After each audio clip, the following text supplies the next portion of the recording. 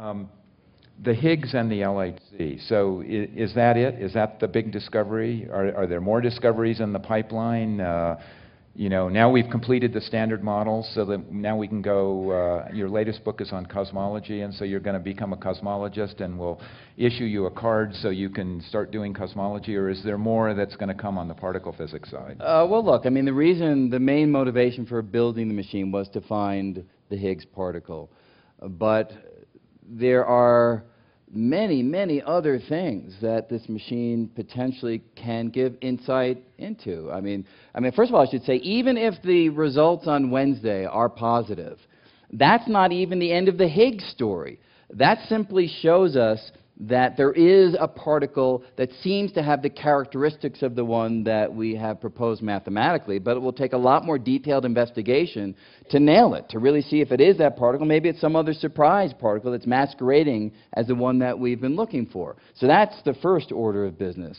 But there are a vast number of other things that are on the table from the theoretical perspective.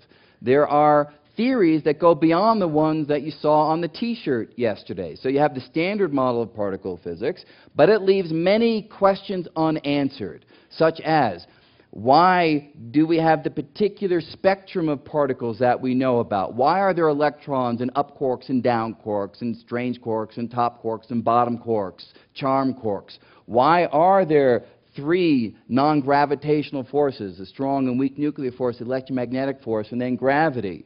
Why do those forces have the particular strengths that they do? I mean, here's a big mystery. We have the gravitational force on the one hand is the most familiar force, right? It's the one that's anchoring us right now. It's what we feel.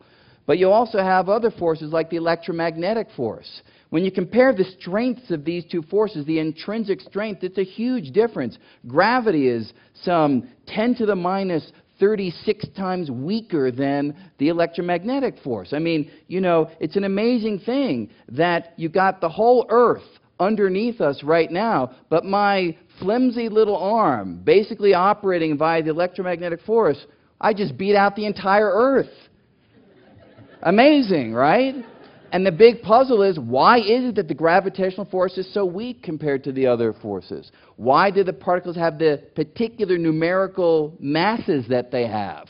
Why is the electron so fantastically low mass compared to, say, the top quark mass? So there are all these puzzles that are even embedded in the standard model of particle physics that we theorists have tried to put forward solutions to, with names like the supersymmetric version of the standard model, with names like supergravity, with names like string theory.